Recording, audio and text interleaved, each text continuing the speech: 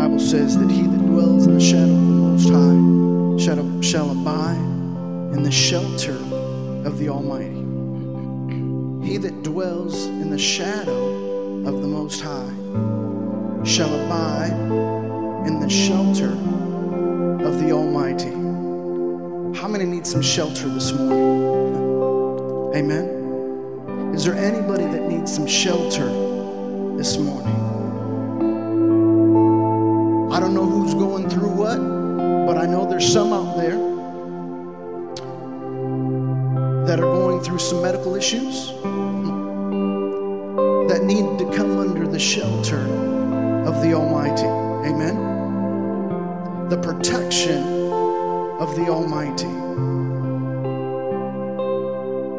To lean on the everlasting arm of our God and Father. Father, this morning we thank you, Lord, for what you're doing in us, God. Lord, we thank you for your healing powers. We know you have them. We know that you're still in the healing business this morning, God. So with all eyes closed and all heads bowed, Father, Lord, I pray that you'd minister to those that are in need this morning. God, they're in need of your shelter this morning.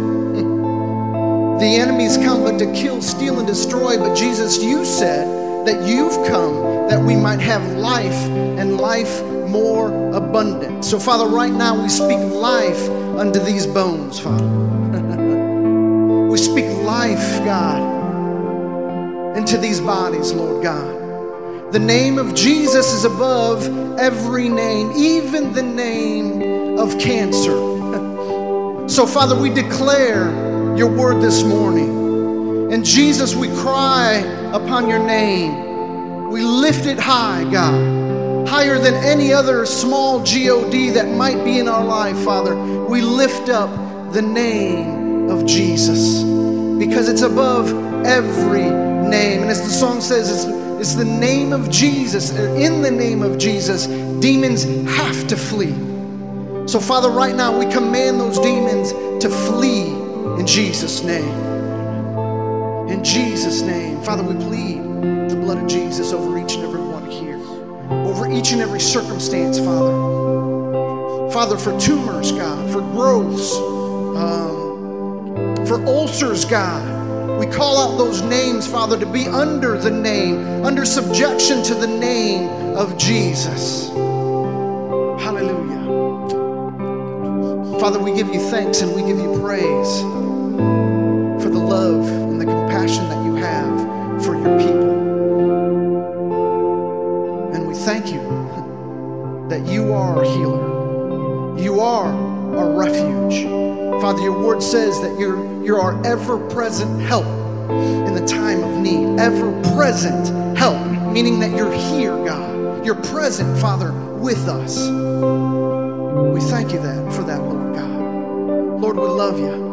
God, we need you.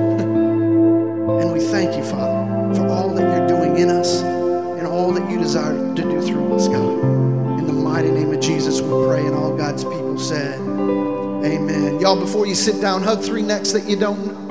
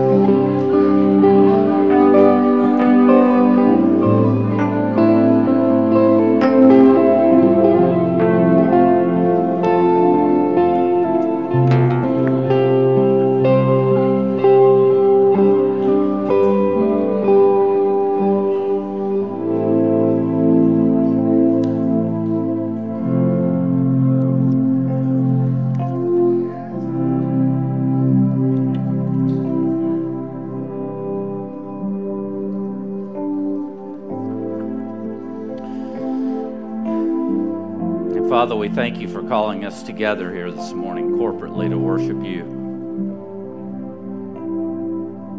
We come from busy lives, busy schedules, busy everything. And just now, Lord, we ask you to rid our minds of all that busyness, of all the thoughts of last week and the problems that we had, of all the worries about next week and what lies ahead there. We know that you're in control. Thank you, God, that you're in control. And Lord, we thank you for allowing us to worship you. God, you are the father to the fatherless. You are the defender of widows. And you are God. Your dwelling is holy. And through your Holy Spirit, this is your dwelling. We are your dwelling. Come, Holy Spirit, and invade us just now. In Jesus' name, amen. We are finishing up a section of the series on the power of forgiveness. This section I've titled, How Can I Forgive Others? And this is our third week dealing with how can I forgive others. If you have missed some of these sessions, I'm sorry. We will have some way for you to get them eventually, but right now we don't. Our website's not functioning with podcasts. We will make sure that I'm going to make sure that by the 1st of July it is. I have filled in blanks from the last several weeks in red here on your handout, so that may help you somewhat.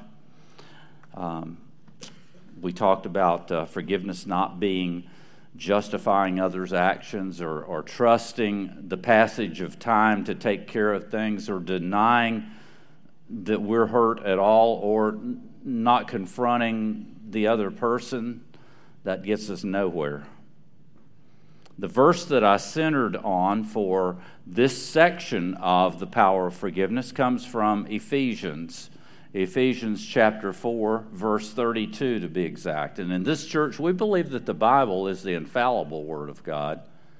It's the only standard that we have for our faith and for our life.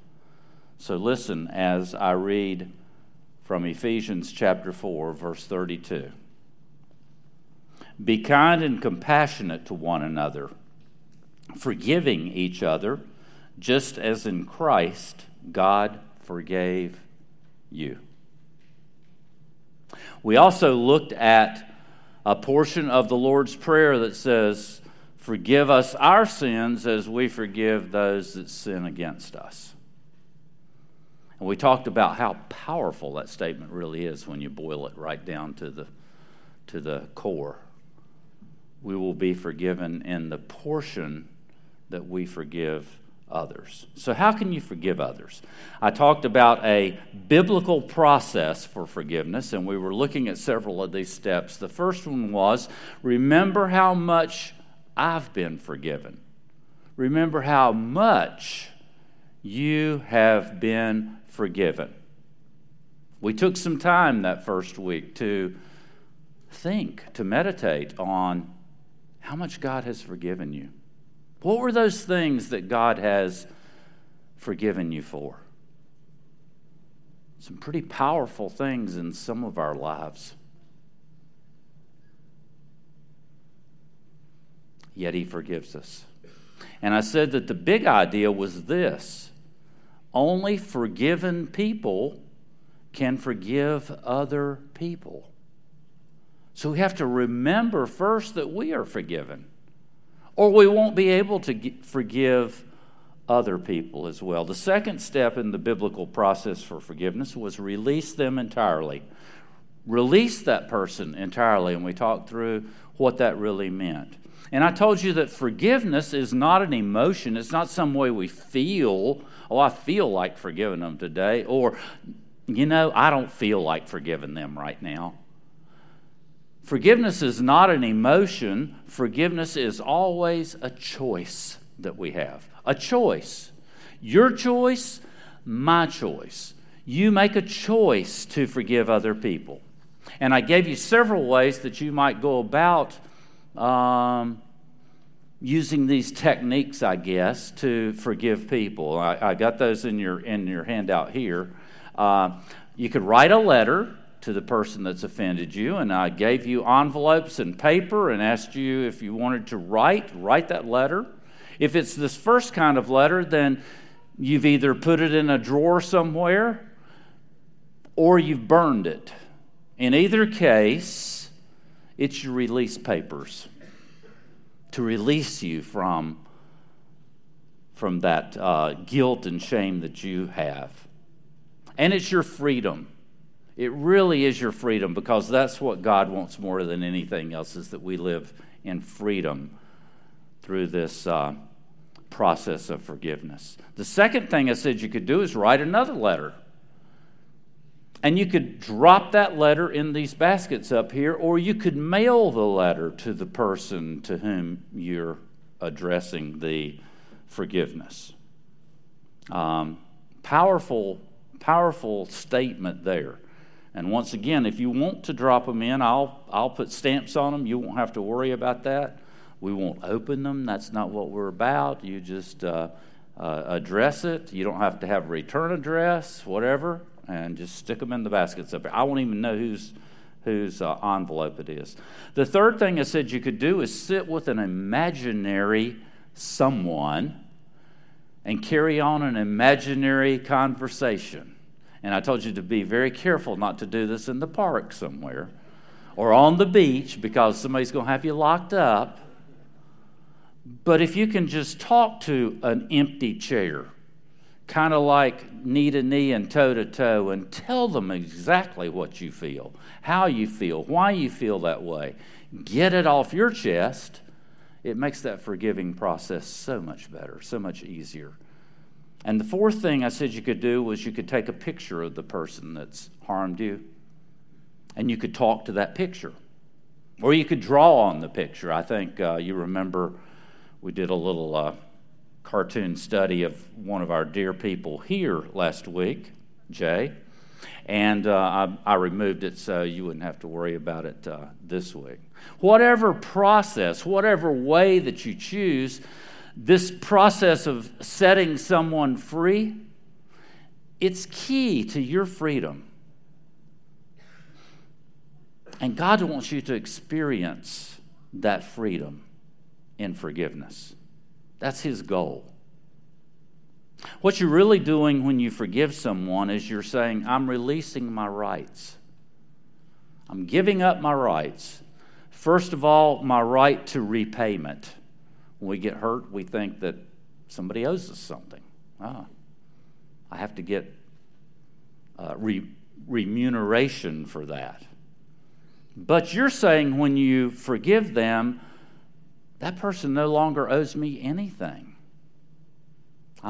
They're not in debt to me in any way. And secondly, you're releasing your right to revenge. This is a tough one. You're saying, no longer am I going to seek revenge from you. It's okay. Besides, God says that He will take care of that. Romans 12:17 says this, never pay back evil with evil. Do things in such a way that everyone can see you're honorable. Do all that you can to live in peace with everyone. Dear friends, never take revenge. Leave that to the righteous anger of God. For the Scriptures say, I will take revenge. I will pay them back, says the Lord. Revenge is mine, says the Lord. Releasing the person entirely. That is the hardest step, the most difficult step of all these 5 that we're going to look at, but it's the biggest step. If you can get over that hurdle, then you're almost home. The third thing is realize God's purpose in the process. And we looked at Genesis chapter 50, I believe it was. In Genesis chapter 47 through 50, you have the story of Joseph. Go read that story. It's a great story if you don't know the story of Joseph. And we won't go through it now, but at the end of Genesis, Joseph says this to his brothers. Joseph told them, "Don't be afraid of me. Am I God to judge and punish you? As far as I am concerned, God turned into good what you meant for evil." Every situation, I don't care what the situation is, how dire it seems, God can turn that situation into good. He loves to do it. He's a miracle worker.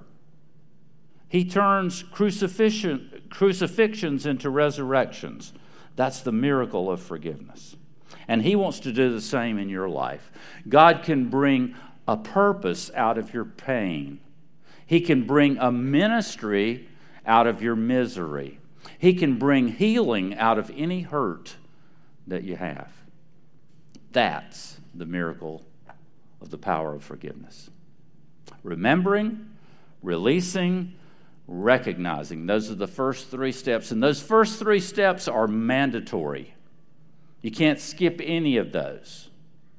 And then we come to step number 4.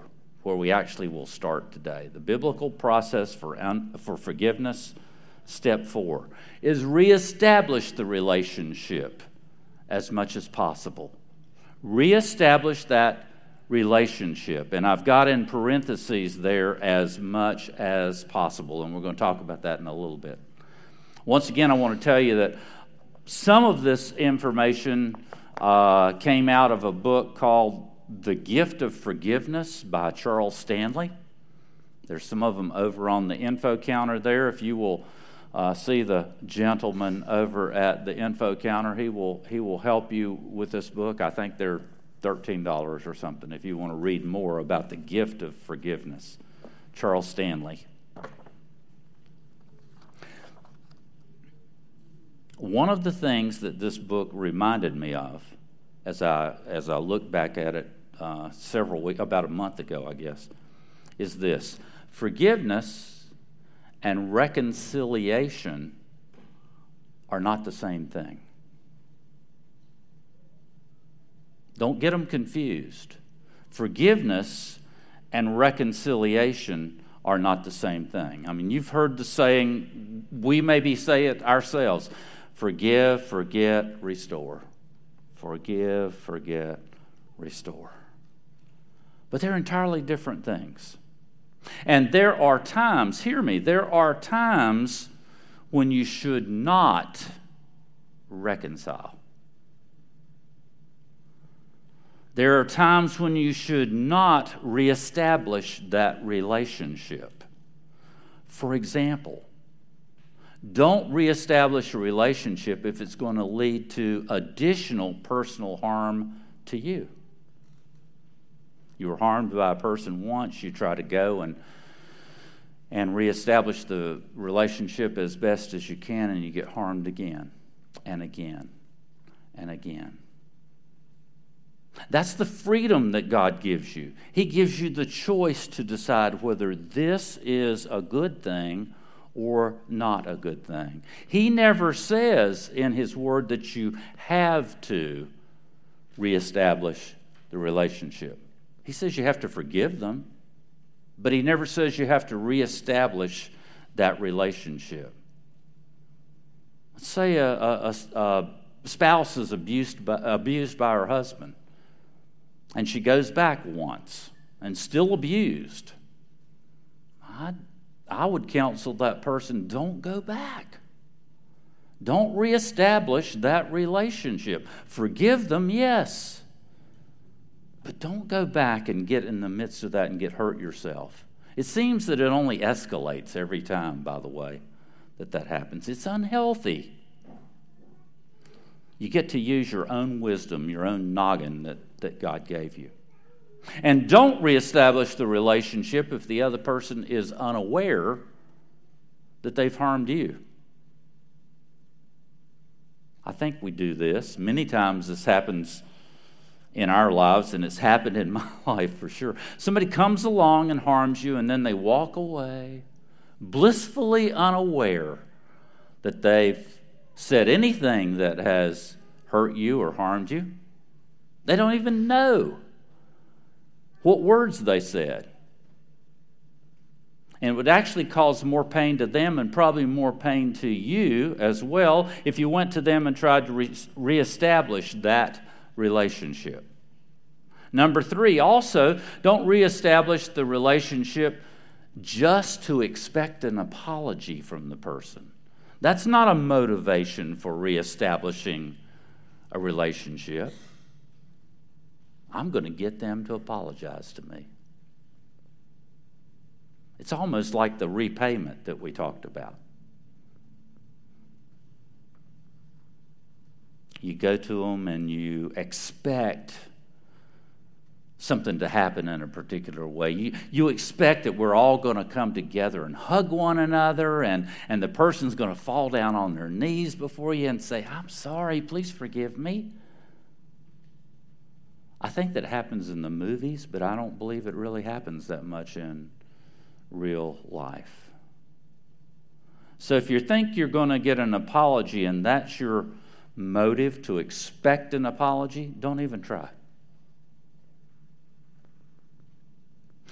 You see, whether or not you can reestablish that relationship, you must release them. That's mandatory, remember? You must look for God's purpose in this pain that you're going through. That's also mandatory. The Bible seems to say that if you can't reestablish the relationship, what you can do is you can begin to act positively toward that person. Begin to act positively. Romans 12:21 says, I think this is in your handout, don't let evil get the best of you. Get the best of evil by doing evil. No, that's not what it says, does it? Just wanted to see if you were paying attention. I mean, after all, 2 wrongs make a right, don't they? No, they don't. First, take evil and then conquer evil with evil? That makes no sense. I actually heard on TV the other day a well-known individual say, he came down hard on me, so I'm going to come down even harder on him. That's not what the Bible says to do. It may feel good for you to think that you've got that much power, but that's not what the Bible says. Let me read this verse to you again, Romans 12:21. Let's see if I can get it right this time. Don't let evil get the best of you. Get the best of evil by doing good. By doing good. So what does that mean?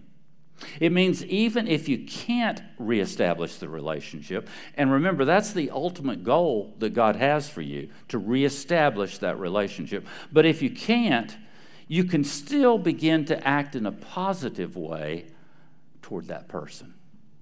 You can begin to change the way you think, and you think good thoughts about that person. You can begin to pray, not for God's vengeance against that person, but for God's blessing on that person.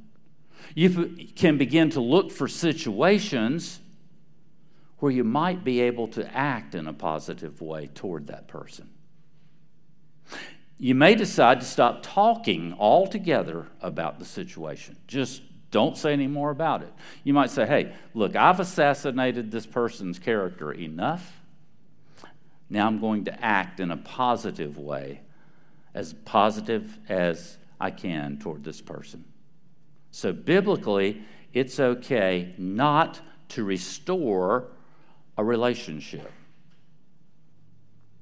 Let's say your best friend, for example, has an affair with your spouse. That would be an injustice. That's a painful thing. That would be a breach of trust.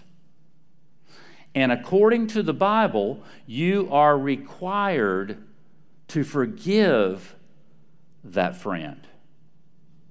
But you're not required biblically to remain friends with that person. Thankfully, God says you got to love everybody. He doesn't say you have to like them. There's a huge difference. Reestablishing the relationship doesn't mean that you're still going to hang out on Saturday nights together. That's over. The breach has already happened. Forgiveness, yes. Reconciliation, only if it's possible. You see, if you have forgiven the offender, you've released that person, you should feel no guilt.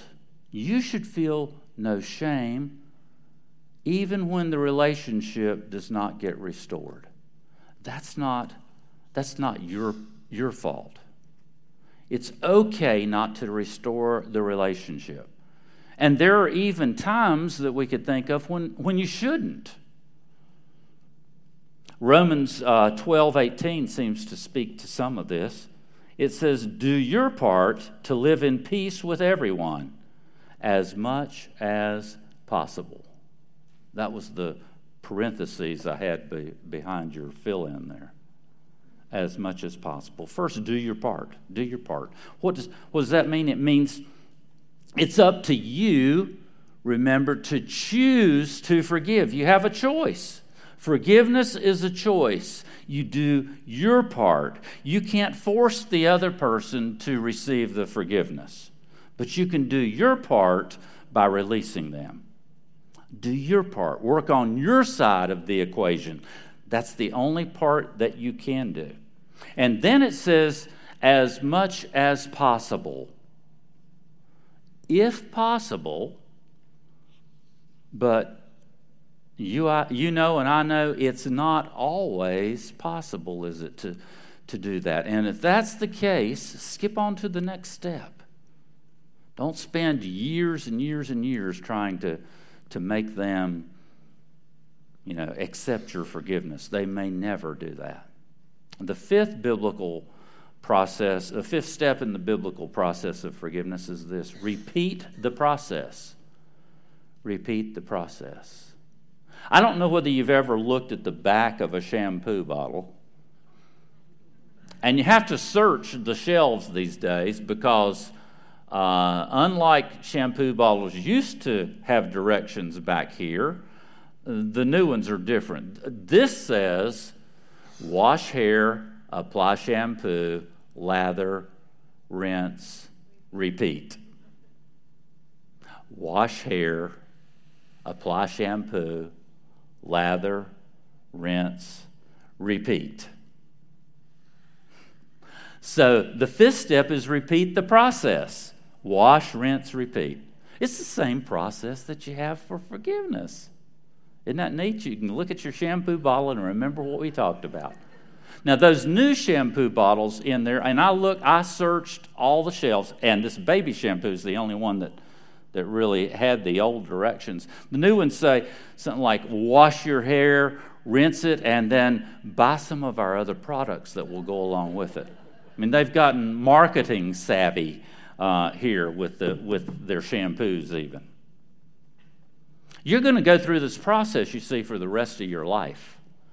It doesn't stop when you forgive a person one time. Hopefully, since that first week we began, you've been thinking about one person or several people that you need to forgive. And unless you're a hermit and you've lived kind of a sheltered life, really sheltered life, there's going to be a lot more people than these that you've thought about so far from your past that you need to forgive. They'll keep coming to mind. And you're going to have to repeat this process. You'll have to take these steps over and over and over again to find forgiveness in each situation. And just to be totally honest with you, even if you forgive everybody in your past, there's still going to be more people in your future, unless you're going to die today. Because we live in a fallen world.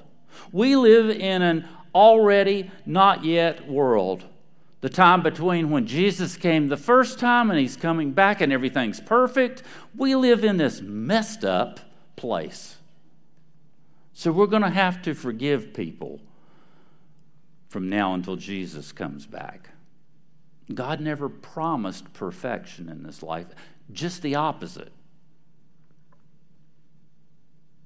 So you're going to have to repeat this process over and over. In Matthew 18, just before Jesus told that story about the king and the guy that owed him $1 million, remember that story that we told the first week? Just before that happened, my friend and your friend Peter, remember Peter? Well, he came to Jesus and he said, Jesus, how many times do we have to forgive another person? Man, that's a good question, isn't it? And Peter's bold enough to ask Jesus that. I'm not sure I would, but that's why we have Peter, so he can ask those questions. And you see, the law of Moses had an answer for it. The law of Moses, which any respectable Jew would follow, said you have to forgive them 7 times. 7 times. But look at what Jesus says. Matthew 18:22, and this is the Message version. I liked this better than the others. Matthew 18:22. Jesus replied, 7? Hardly. Try 70 times 7. Now, some of you legalistic engineer types in here, you just added that up, didn't you? And you came up with 490. Very good. 490. Oh, I understand. 490 times I have to forgive them. That's not what Jesus is talking about at all. That's not his point. Jesus was saying, and I'm glad you asked me to tell you why. Jesus is saying, how many times should you forgive others? Well, as many times as you want God to forgive you. That's how many times. As many times as you want God to forgive you. So that's the real answer. Now, there's things in my life, I imagine there's things in your life that I've done thousands. I've done them wrong thousands of times. And I've had to go to God and ask for forgiveness. Now, what if I went to him and he said, oh, George, I'm so sorry. You know, you're out of luck. That was number 491. But thank God he doesn't do that. Instead, no matter how many times I go to God, whether I ask for forgiveness, and whenever I ask for forgiveness, he forgives me. And he does it every time. Every time. Kind of makes you wish that you were a pastor too, doesn't it? I'm only kidding. The same is true for all of us, every one of us, no matter where you're from, no matter what you've done, no matter how many times you've done it, no matter who you've done it with. Every time he will forgive you. So when you're hurt by other people and you go to God and you say, God, how many times do I have to forgive them? Remember, 70 times 7 in God's math does not equal 490. It's every time. Every time. And I know this is a hard concept for some of you. And that's why I'm going to take a look at the same thought beginning next week in a section of this forgiveness series that I'm calling, Is Forgiveness Really Forever? Is forgiveness really forever? We'll be looking at that next week. You need to understand that one of the strongest theological teachings throughout the entire Bible is centered around this principle that our forgiveness from God is somehow connected to how we forgive other people. It's talked about over and over and over again. 4 times in particular, we see this statement in Scripture that I wrote down from Matthew chapter 6, verse 14. If you forgive those who sin against you, your heavenly Father will forgive you. But if you refuse to forgive others, your Father will not forgive your sins. That's pretty strong language coming from Jesus. For Jesus to say that, this has to be a pretty big issue in the scheme of things. I think we can all agree that God wants what's best for you, and God says that the only way that you can experience His absolute best is to forgive other people. Then it opens the floodgates. Remember, when it comes to forgiving others, forgiveness is a choice. It's not an emotion. It's always a choice. It's always your choice. And today, you have a choice. On one side of the equation, you can choose to hold on to those grudges. You can choose to hold on to the desire for revenge. And you can let bitterness build up and run wild in your life. Bitterness can be the choice that you make. God is not going to force you. Remember, He gives you the choice. It's up to you, entirely up to you. But you should know this.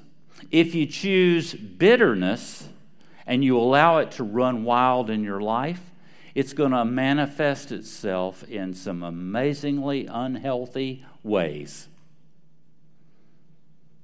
High blood pressure, short temper, irritability, sleeplessness, an obsession with getting even with other people, depression, isolation, negative attitudes, and just this general feeling of ill health.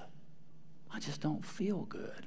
I don't know what it is. I just don't feel good.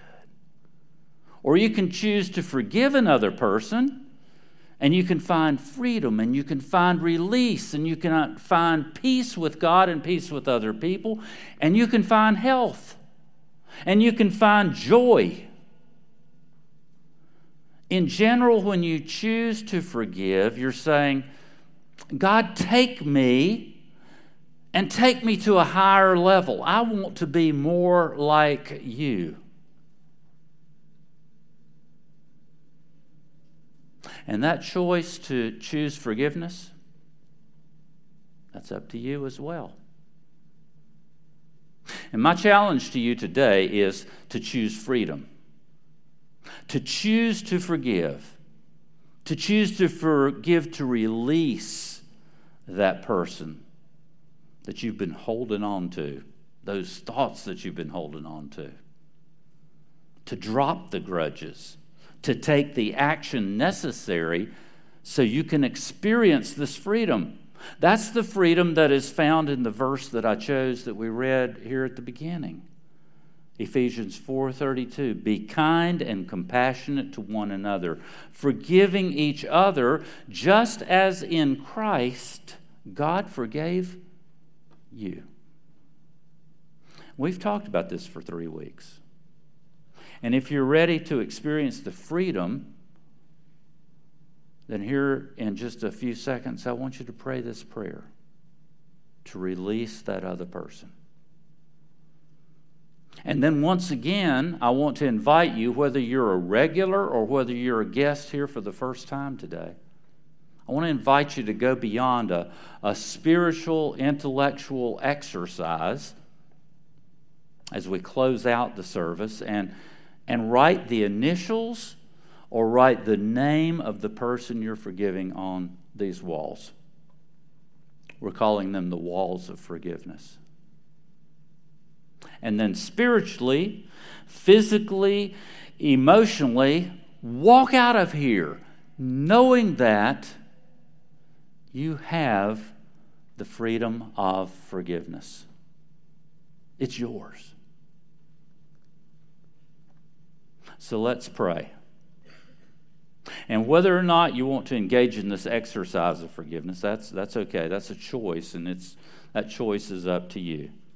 But if you're ready to forgive another person, pray this silently with me.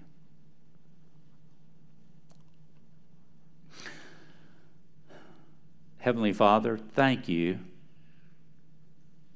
Thank you for how much you have forgiven me. And today, God, I'm forgiving, and you fill in that blank with a name or some names. God, today I'm forgiving blank for another blank, whatever that is that you're forgiving them for.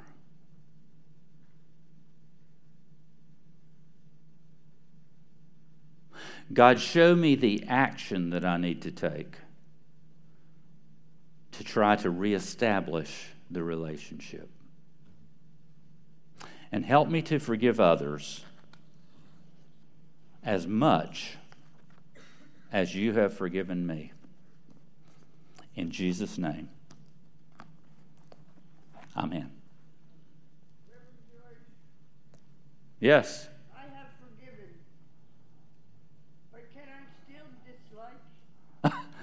Yeah, I said, God says you have to love the person.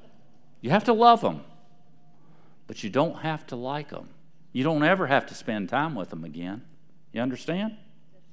Yeah, that was one of the biggest ahas for me in my life, was when I found out that I have to love everybody. I'm required to love everybody, regardless of what they've done to me or people I love. But I don't have to like them. Yeah, sure. Absolutely. Absolutely. Thank you, sir. Thank you for asking.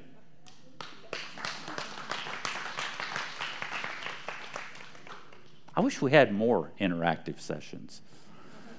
Andy and I went to a conference down in, I don't remember where it was, and there was a black minister from the center of Philadelphia that was there. And he was in charge of a AME, African Episcopal Church, the largest one, I think, in America, there in the center city of Philadelphia. And he said that every week he comes and sits on a chair and does his message and lets people ask questions the whole time he's doing it. And he has 1,200 people in the service.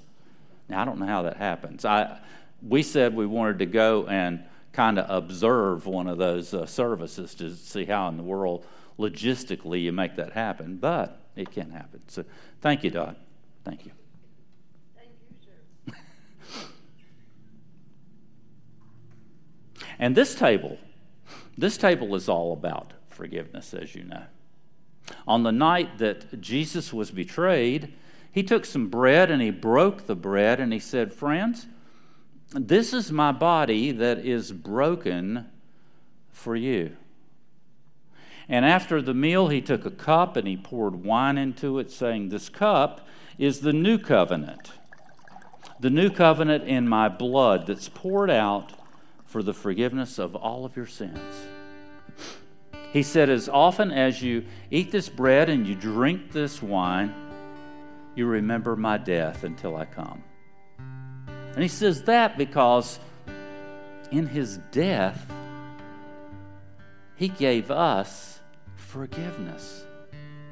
He died for the forgiveness of all of our sins. And if he did that for us, why can't we do that for others who sin against us? They couldn't have possibly done worse to us than we did to him. Torture and death on a cross. I think we have to remember that. That's a huge step. Remember how much you've been forgiven. So as our servers come, take some time to meditate on that maybe. How much has God forgiven you? Who are the people that you need to forgive? Who do you want to write a letter to if you haven't already? If you have your letter, you can drop it in these baskets up here, or maybe you've already mailed it, or maybe you're one of those that has put it into a desk drawer or burned it in a fireplace. Any of those is okay. You've taken some action, which is the important part, to forgive. The receiving part on the other end is not your responsibility. You cannot make that person forgive you. You can forgive them, but you can't make them forgive you. A lot of times it only makes the situation worse. Love them. Think positive thoughts toward them. Do positive actions toward them. But you don't have to like them. And get on with it. Get on with it. The baskets up here are for your connect cards, for your tithes and offerings, for those letters that you've written. The ministry team are on either side here to pray with you about any issue. Maybe you are stubborn and you've got a neck cervical problem, and this is your time. You heard him. We had to call him back. He was leaving. He just said, y'all pray for me. He was leaving. We had to call him back and say, Shane, come here. Let us pray for you now. You know? They want to pray for you now. Go to them now and let them pray for you. The walls of forgiveness are up here. There's plenty of chalk. I want to have these things absolutely covered up in the next several weeks. Then I have a surprise for you. Just stick with us. Come to his table this morning. He's inviting you and calling you by your name to his table of forgiveness. Come.